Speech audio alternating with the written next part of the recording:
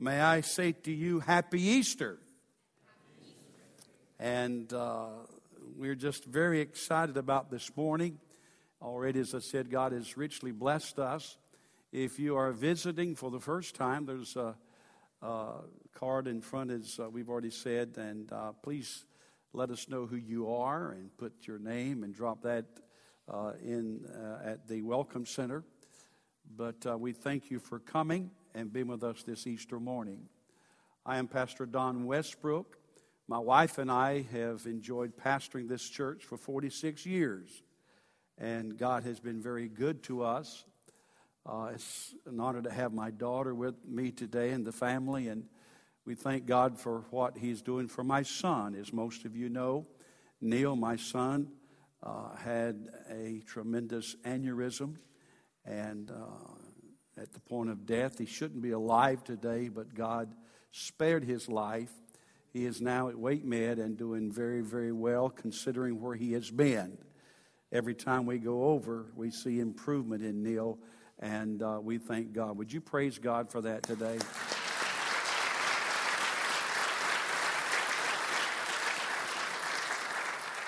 Reading from St. Matthew chapter 28.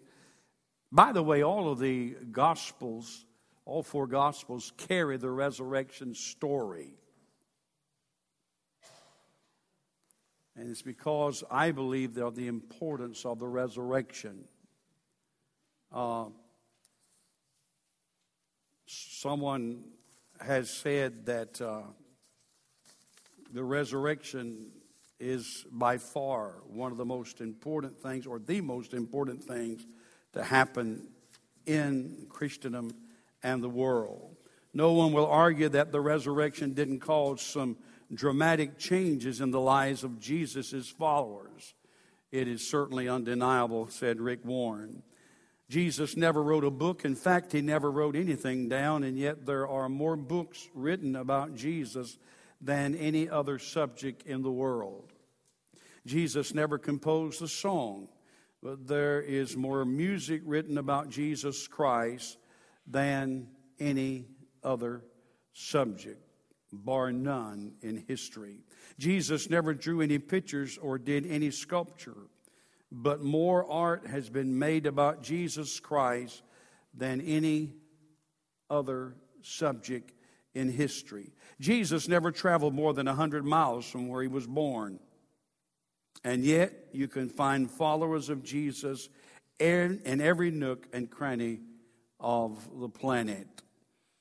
And his followers rank in the millions and the millions, the most popular religion in the world. And we thank God for that. So, when it comes to a relationship, as Brother Larry Smith said earlier, it is very important to understand that Christendom is not necessarily about a religion.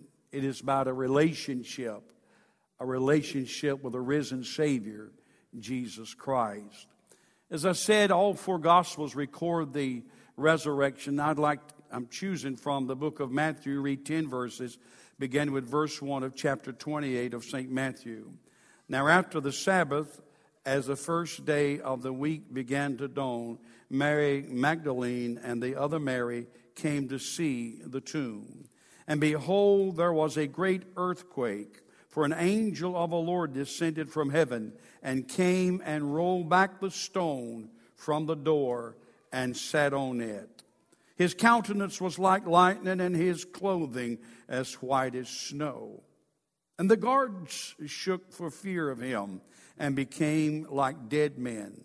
But the angel answered and said to the women, "Do not be afraid, for I know that you seek Jesus who was crucified.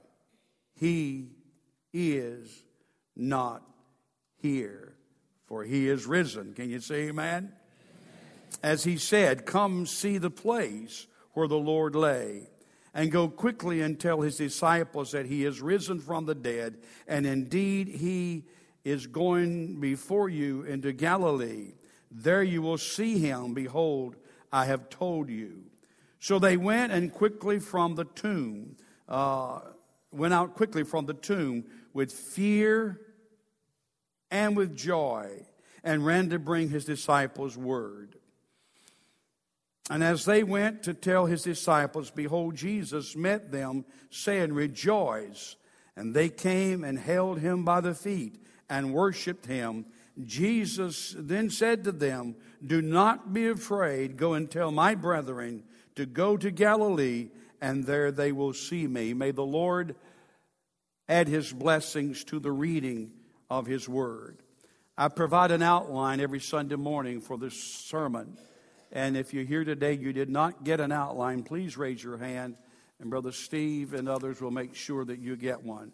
We'd like for everyone to have an outline of the sermon. And there are many hands. You might want to help him, someone help him give those out. Look at the introduction. Change is in the air when God is involved. The resurrection of Jesus is synonymous with change. Old gives way to new. Death gives way to life. Deadness is transformed into something new and vital and life-giving. And I love this. Easter is about the resurrection of Jesus from the dead and about the triumph of eternal life over death.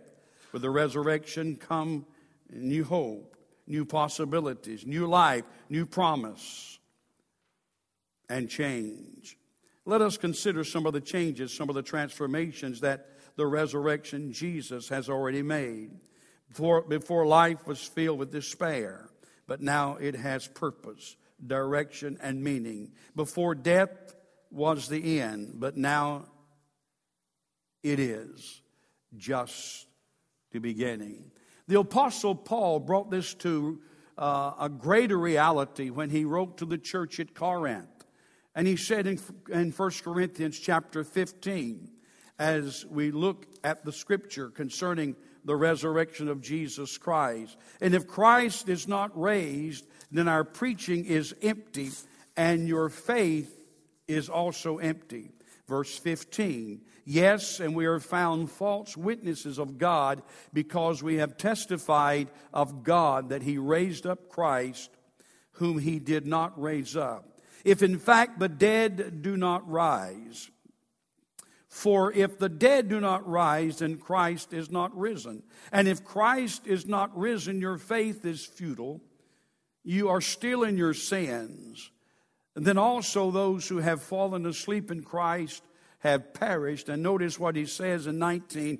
If in this life only we have hope in Christ, we are of all men the most pitiable.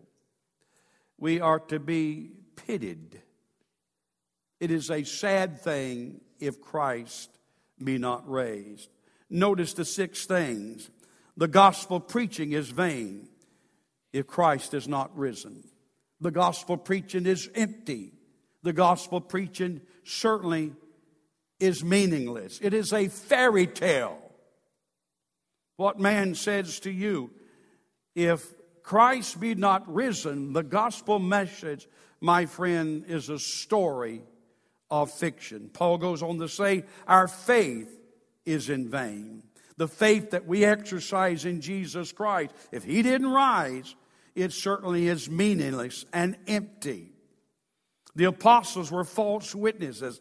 Either they told the truth or they were deliberately telling a lie that Jesus Christ rose from the dead.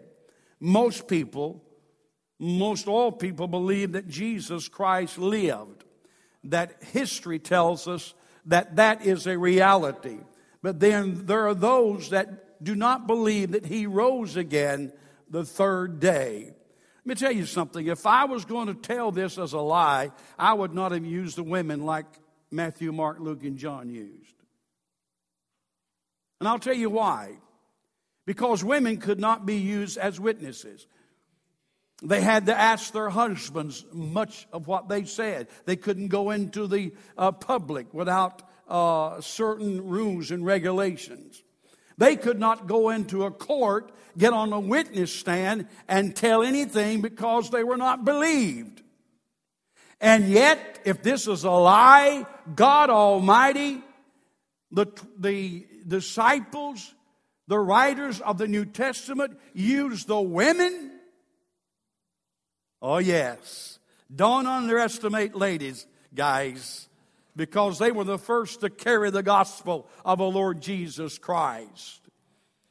If Christ be not risen, the apostles were false witnesses. If Christ be not risen, we're still in our sins.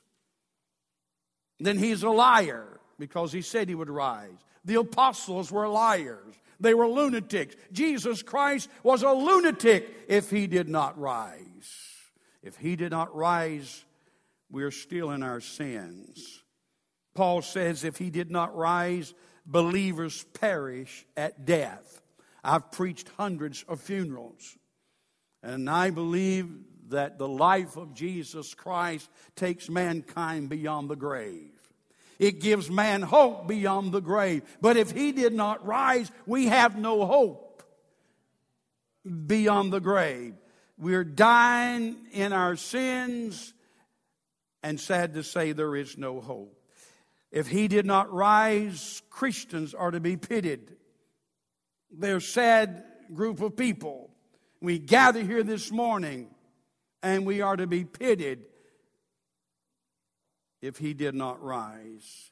Because we believe in a false Messiah, and because we are often ridiculed and persecuted and put down.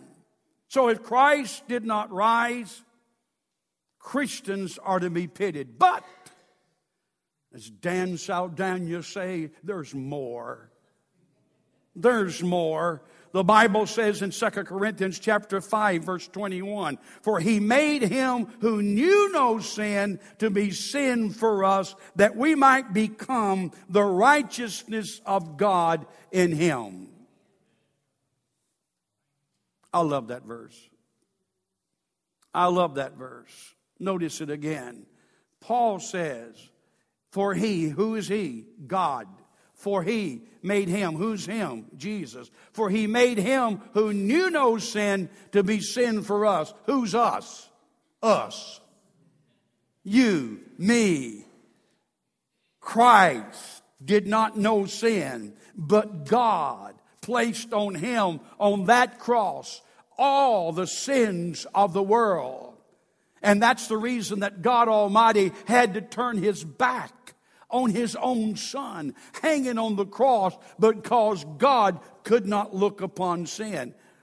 Notice what it says. I'll read it again. For he made him who knew no sin to be sin for us, that we, who are we? We are us. Every man, every woman, every person that will accept the atoning work of Calvary. For he made us that we might become the righteousness of God. You see, that sounds like a fairy tale itself. Knowing how righteous God is. Knowing how pure and holy that God is that cannot look on sin. That you and I, that mankind, that every believer might become the righteousness of God. That's shouting grounds, my friend. Because our righteousness is as filthy rags. But yet Jesus Christ, he made us righteous. Paul said, if Christ be not raised.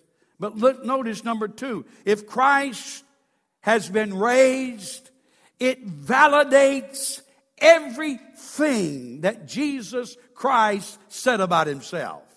If Christ has been raised, and he was, it verifies our justification. Romans chapter 4.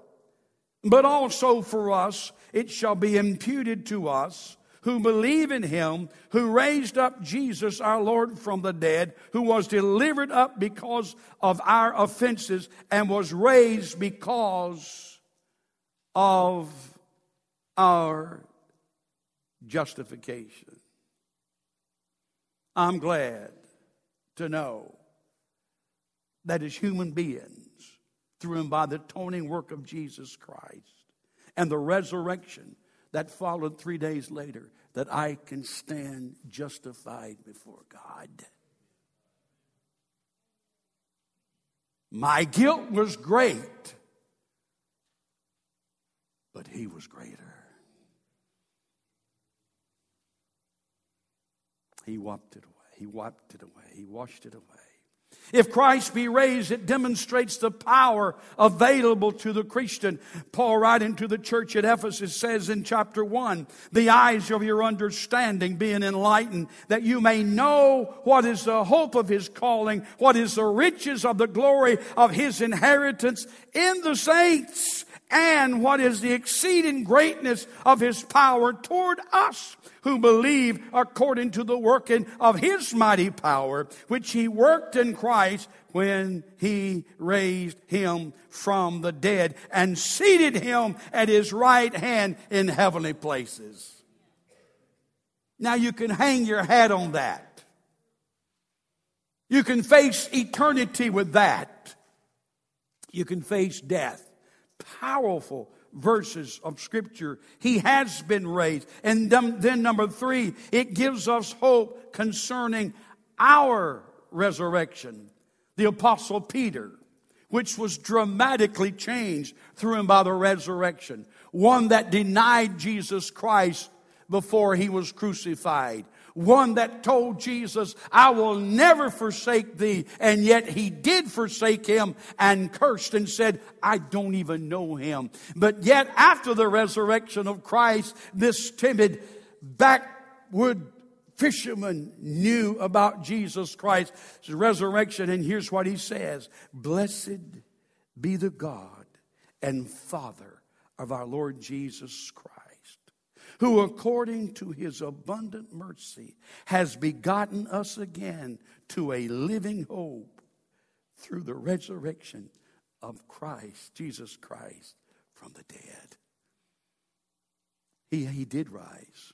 Paul said he did rise. You know how Paul knew he rose? Because Paul met him on the way to Damascus. Literally met Jesus Christ. One that he denied, one that said he was dead. Paul, the apostle before, was Saul, the tormentor of the Christians and the persecutor of the Christians. And yet he met Jesus Christ on the way to Damascus and said, what, Lord, would you have me to do? And from that day forward, his whole life was wrapped up in that one thing, that he knew that Jesus Christ rose again. You see, you and I identify with his death. The Bible says we are crucified. You and I, the believer, the person that puts their trust in the Lord, we are crucified with Christ. Yet not I live, but Christ that lives in me. Yet I live, but Christ lives in me. We identify not only with his death, but we identify with his life. Why do those saints act like they do? Why do those people sing like they do? Why do they flail their arms and lift their hands and their voices are raised to a pitch like it is? Why are they acting like they act? Why did they do what they do and act like they act under certain circumstances when the world is wringing its hands and the world is so worried and tormented? Does that mean we don't have problems? No, we have problems. But those saints act like that because they have that resurrection power on the inside. That's not something we just talk about. It's something that's real. It is something that is powerful. And it is something that alive. The resurrection of Jesus Christ, the greatest life-altering event in history, must change everything about what you believe and how you live forever. You say, how do we do that? Through and by the power of the resurrection. Somebody says, I can't live right. When I want to do good, Paul said, evil is always present. If I want to tell the truth, the lie pops out. If I want to serve the Lord, then I struggle with all kind of emotions and all kind of unforgiveness, and all of these things happen to me. How, Pastor, do I live right? Listen to this. Through and by the power of the Holy Spirit. You see, Jesus Christ came, listen to this, to fulfill the law. The law says if you sin, you must die. The law says thou shalt not steal, and we shouldn't. The law says thou shalt not commit adultery, and we shouldn't. We shouldn't do those things. But man did not have the power to abide by the law and keep the law. And then Jesus Christ comes along and ushers in the power of the resurrection, the power for you and I to live right. You see, I sin as much as I want to sin. I just don't want to. That's the thing about God. That's the thing about serving Him. He changes you want to. And I believe when we come to Jesus Christ, He changes our behavior, our thinking, our life, our families, our homes, our churches, our nations. He changes those things about us.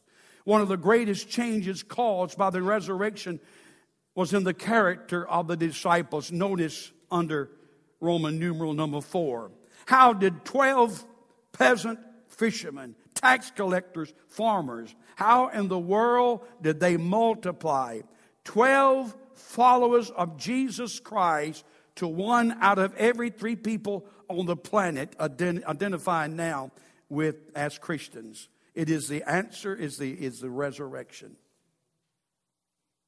In no time, in 300 and some years, the Romans had the Christians killed.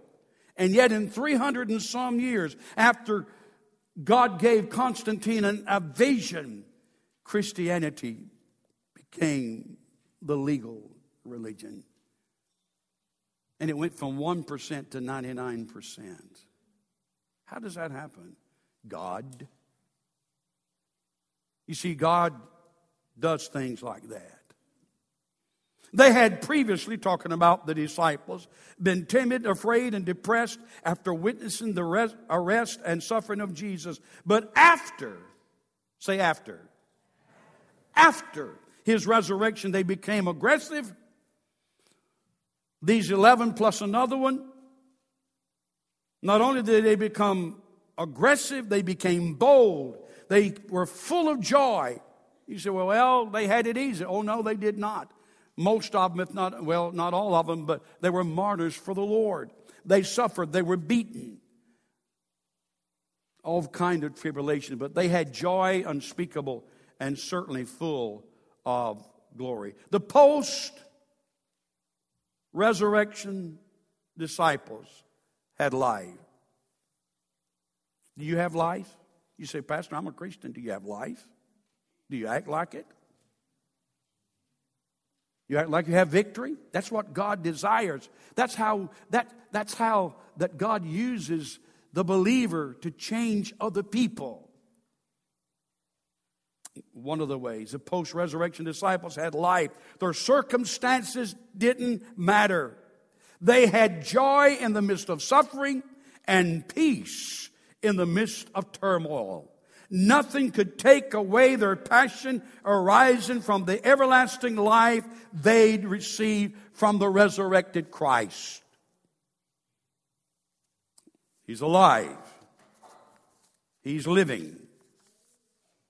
And He's alive today. Notice the last part of the sermon. The resurrection of Jesus turns our sorrow into joy. And for everyone that's ever known Christ, served Him truly, they know what that means. Peter talks about it being joy unspeakable and full of glory. The resurrection of Jesus turns our fear into peace. You know, the Bible says in Psalms chapter 30 and verse 5, it says, weeping may endure for a night, but joy comes. When? In the morning. Joy comes in the morning. The resurrection of Jesus turns our doubt into assurance. Somebody said, you believe, can you really believe and know that you are ready for heaven, and that if you would die today, or if Jesus Christ would come, you'd go to heaven? Yes. You can know without a shadow of a doubt. We're going to sing in just a few minutes the song. In your hymn book, it's a song that says, He lives. You ask me how I know He lives. Because He lives within my heart. And number 4, the resurrection of Jesus turns our guilt into forgiveness and commission. Jesus Christ saves us. He forgives us. He removes our guilt.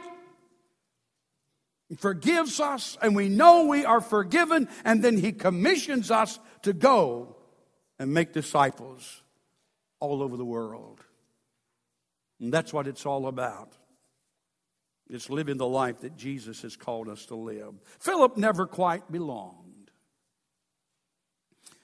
He was pleasant enough, but he looked different and sometimes seemed unusual to his 8-year-old classmates. A few weeks before Easter, Philip's Sunday school teacher gave the kids a plastic egg. You know, the kind that can come apart in the middle. The teacher told each child to go outside, find a symbol for new life, and put it in the egg. And back in the classroom, one by one, the eggs were opened, and each child explained the meaning of his symbol. In one egg was a pretty flower and another butterfly. The kids oohed and awed. In one egg was a rock, and that made the kids laugh. Finally, they came to the last egg, Philip's egg. The teacher opened it, and there was nothing. That's stupid, said one kid. Someone didn't do it right, grumbled another. The teacher felt a tug on her skirt. It was Philip. That's mine, he said. And I did do it right. It's empty. Because the tomb was empty. From that time on, Philip was accepted as part of the group, but he struggled with physical problems. And that summer, he picked up an infection that most kids would have shaken off, but Philip's weak body couldn't handle it, and a few weeks later, he died. At his funeral, 9 8-year-olds with their teacher brought a symbol of remembrance of Philip and placed it near his coffin. Not flowers or a written message, but an empty egg, a symbol to them of new life and new hope. Make no bones about it. Make no mistake. That tomb was empty. Josh McDowell, magna cum laude, very, very smart man. Josh McDowell set out to disprove the resurrection. We've had Josh McDowell to preach for us and minister. Just a great man of God. Very, very wise man. He spent hours and hundreds of hours reading, researching, studying. Within his mind, he was going to disprove the resurrection. But in all of his studying and all of his searching, here was this agnostic that had to come to the conclusion that the resurrection was a sure thing. It happened. And he's preached it all over the world, written book after book, evidence that demands a verdict. And the verdict was, after his hundreds of hours of studying, the verdict was by Josh McDowell. He rose. That tomb, no doubt, was empty. Jesus Christ did die. They buried him.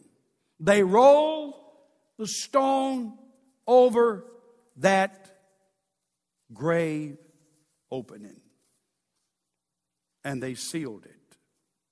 They sealed it with the seal of Pilate and the leaders. And they stationed guards there. And no one could get beyond the guards or the seal that was on the mouth of that tomb. he was dead. It kind of reminds me of this writer's tale concerning the world. World history is something like a cosmic chess match between God and Satan. God made the first move by creating the entire universe and everything in it. Satan made a counter move when he decided to rebel against God's authority, when he made a vain attempt to overthrow the throne of God. God responds by casting Lucifer out of heaven. Satan then makes his move. He tempts the woman that God created to sin against God and laid her husband into sin. God counters by creating a redemptive covering and slaying an animal so salvation would be provided for the first parents. Satan responds by getting Cain to kill his brother Abel and thus eliminate the godly line that would bring the Messiah into the world. God makes his move when he allows Seth to be born, Seth thus reinstating the godly line. Satan counters with his next move, demonized angels, infiltrated ungodly men to produce a demonized race. God responds in raising up a man named Noah, tells him to build a ship on dry land and preach only one sermon: it's gonna rain. Satan responds with a man named Nimrod to build two civilizations, Syria and Babylon. His plan was to bring humanism into the world. It's God's move again. God responds by tearing down the tower, confounding the languages, and choosing to make a special nation that will honor and love him.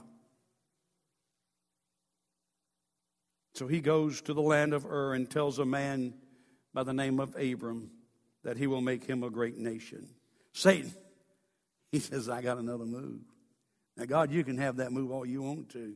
But Satan says, okay, I will take that nation and tempt them to sin, lead them into bondage where they will be servants of ungodly people for 400 years. Devil, you think you got the last move? God makes his move. He raises up a man named Moses and sends him to Pharaoh and tells him the God that is the I Am says, let my people go. Can you see how all of history is like a cosmic chess game where God makes a move and Satan counters that move? Moves and counter moves until you get to the end of the Old Testament. And then it seems like it's a standoff. For 400 years, there was silence, not a word from God. It was quiet. Then you have the New Testament. Evidently, at this point, it's God's move again. Because Matthew opens the New Testament with this person begat that person until you finally get to the verse 16 where Jacob begat Joseph, the husband of Mary, of whom was born Jesus, who is called the Christ. Now Satan counters. He has the Roman guard to seal the tomb. He's dead. He's not breathing. This one that was to save mankind, God's only son. God, you thought that was a good move? Look at that seal on that tomb. Satan has the Roman guards to seal the tomb. They guard it. They threaten to kill anyone that touches that seal. At this point, Satan looks like he has the last move. Laughing, smiling, he thought it was over. He sat poised to yell, checkmate. The disciples hid in fear. The women wept. It appeared that all hope was gone. But wait, there's more.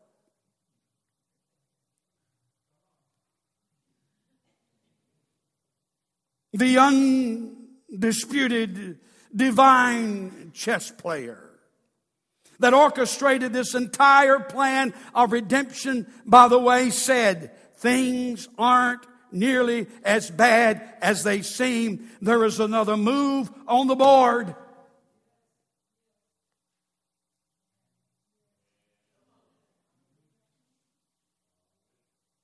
Arise, my darling son.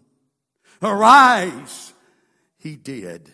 And he saves by the power of his resurrection life. And we, according to Peter, were begotten or born by the resurrection of Jesus Christ from the dead. That, my friend, is how he saves, by the power of the resurrection. Oh, yeah. Jesus turns to Satan, looks and says, devil, checkmate.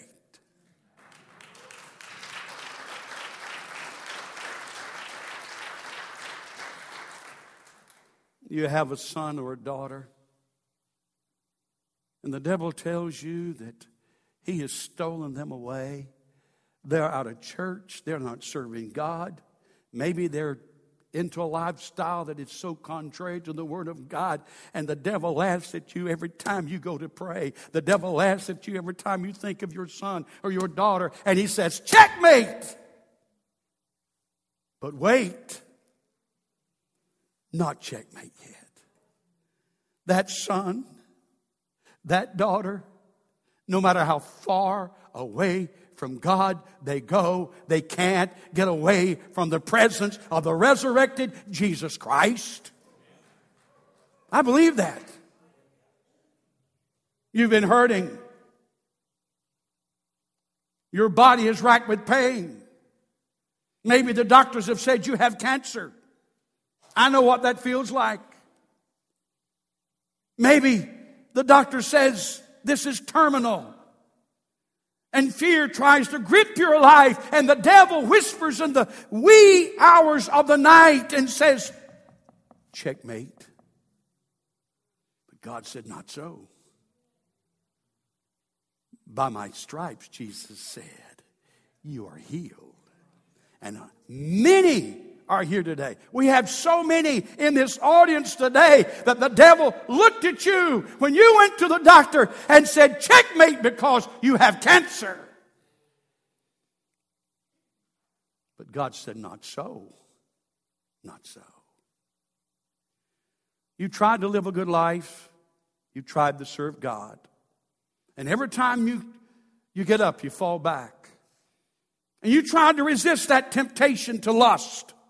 And you say, I'm not going to do it anymore. I'm not going to go to that website any longer. And you find yourself going there. I'm not going to look any longer. And you find yourself looking. I'm not going to say those words anymore. I'm not going to doubt God anymore. And then you find yourself weak and struggling. And the devil says to you, checkmate. God says, not yet. Not yet. There's one more move. And it's the power and the grace and the love of Jesus Christ. No matter whatever your condition is, no matter wherever you are, no matter what you go through, and the devil screams out to you or even whispers to you, checkmate. Understand, there's always one more move, and God gets the last word. And God takes the last move. Your soul today, where is it at? What if Jesus Christ would come? Pastor, you believe all that stuff that Jesus is coming?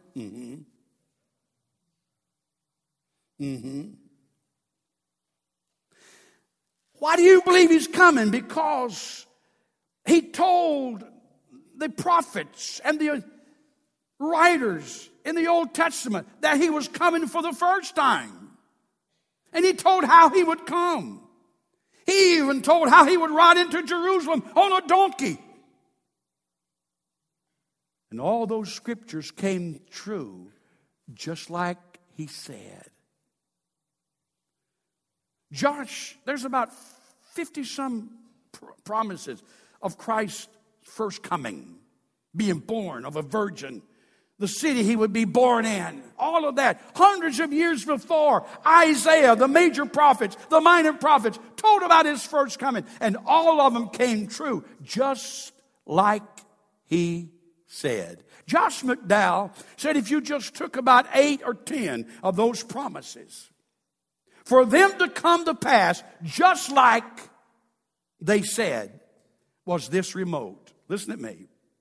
If you went to the state of Texas, took silver dollars, stacked them 1 foot high all over the state of Texas,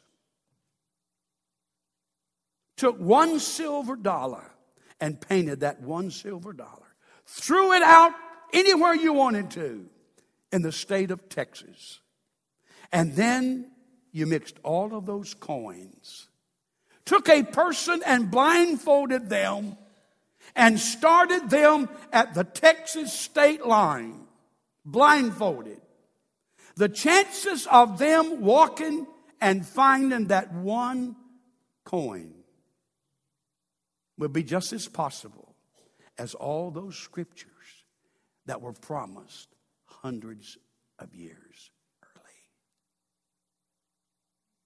Quite an accomplishment. And if the one that told that Jesus was coming the first time, how he would come, when he would come, and all of those things, if he tells me Jesus is coming again, I am going to believe him. It is going to come to pass. But let's say today that you would die before the resurrection, or before the rapture rather takes place. Say you would die. The Bible says in Hebrews, not a morbid message. Listen at me. I know it's the resurrection, but we all need to understand. The Bible says in Hebrews, it's appointed unto man once to die, and after that, the judgment. I want to be ready, don't you? Don't you let the devil checkmate you and make you think you can accept Jesus Christ and have the eternal power that comes from the resurrection, because he'll save you. You'll have eternal life if you simply believe. Let us bow our heads and let us pray.